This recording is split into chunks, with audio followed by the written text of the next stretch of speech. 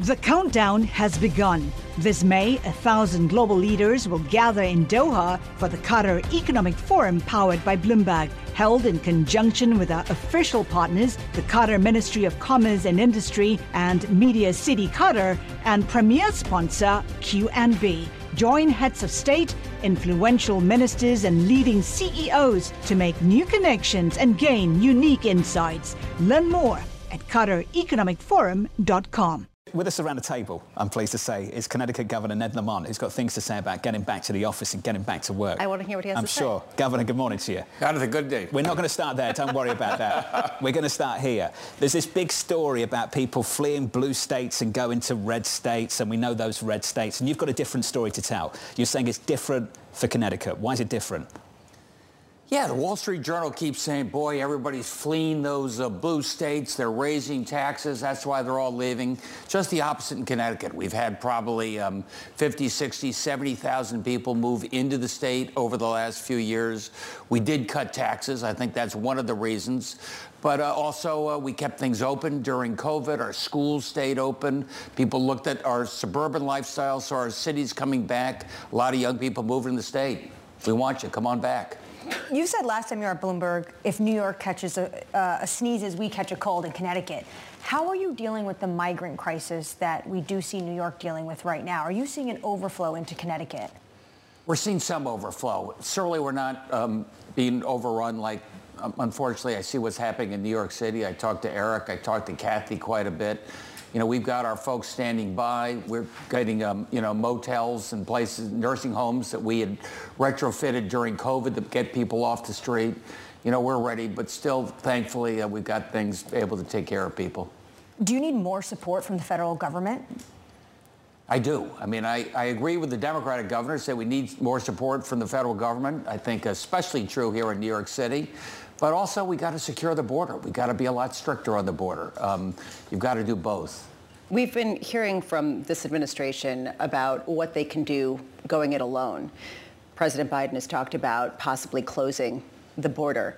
Are you hoping he does that? I am. Look, I call the Republicans bluff. They're saying, President Biden, you're not willing to close the border. Give me the tools to do it, and I will do it. I can't figure out why they're pulling back now, saying it's not that much of an emergency. We'll wait till after the next election. I think that's the wrong move. Let's make the deal. You've managed to cut taxes, and you are in the black. New York is not, in large part because of this issue.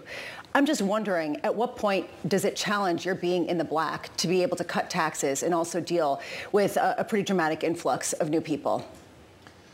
Look, my heart goes out to Eric Adams. I mean, this is costing the city, what, $4 billion plus per year right now? You know, at the same time, your capital gains revenue is going down, so it's hitting the city pretty hard. And to your point, you know, we cheer on New York City. We are part of the New York City ecosystem.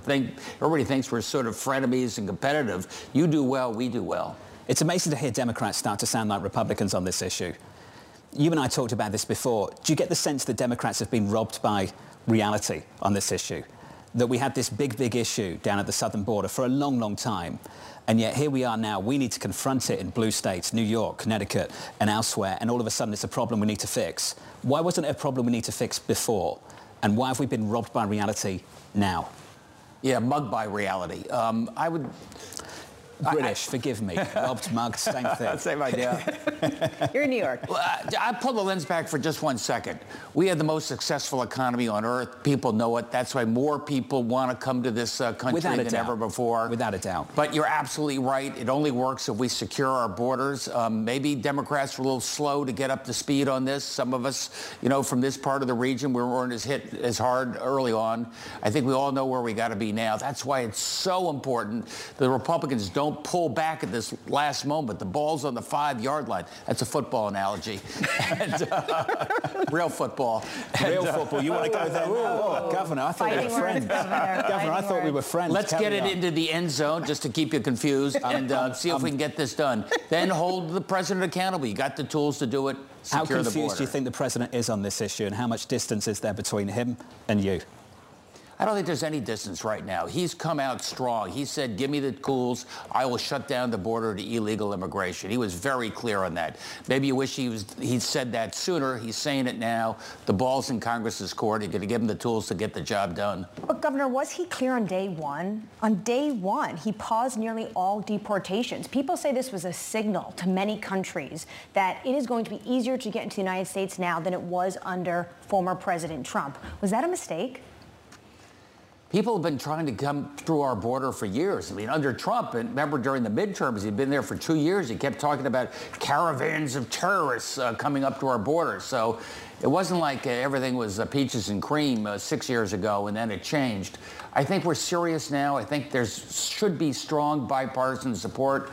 Our Senator Chris Murphy is helping to lead those negotiations. Let's get it done, hopefully as soon as this weekend. I think the reason why we're all talking about immigration and migrants is because in our poll, it's starting to show that that's becoming more of a top issue for voters in 7 swing states, which right now, former President Trump is leading Biden. How concerned are you about President Biden being able to win re-election in November?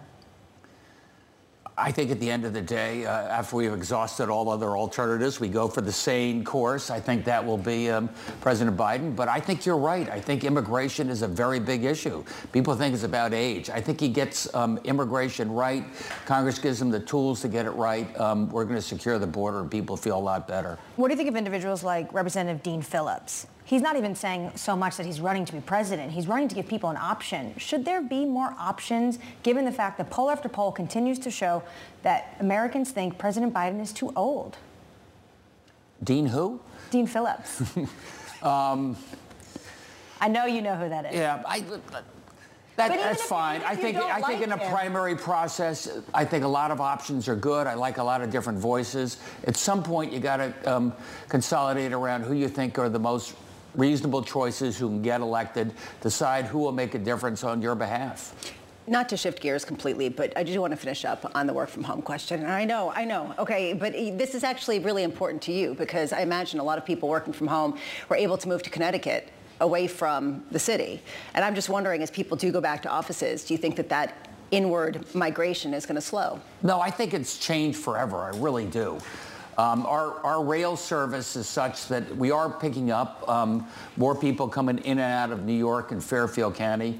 Fridays are empty. TGIF has a whole new meeting. Nobody goes. Thursday is now party night. You know it's Friday. Except for you. Thanks. God bless you. So I think for Connecticut, that means a lot more people say, hey, I can have a lifestyle out in Connecticut, really great schools, live in a home. If I have to go to New York City, great place to visit, wouldn't want to live there. They come in maybe 1 or 2 days a week. And I think that's a lifestyle that works for people. I hope Kathy's not listening this morning. Hey, Kathy. Governor, it's good to see you. As always, great to catch up. Thank you, buddy. Governor Ned Lamont there. Thank you, sir. The countdown has begun. From May 14th to 16th, 1,000 global leaders will gather in Doha for the Qatar Economic Forum powered by Bloomberg. Join heads of state, influential ministers, and leading CEOs to make new connections, gain unique insights, and uncover valuable opportunities in one of the world's most rapidly rising regions. Request your invite for this exclusive event at QatarEconomicForum.com.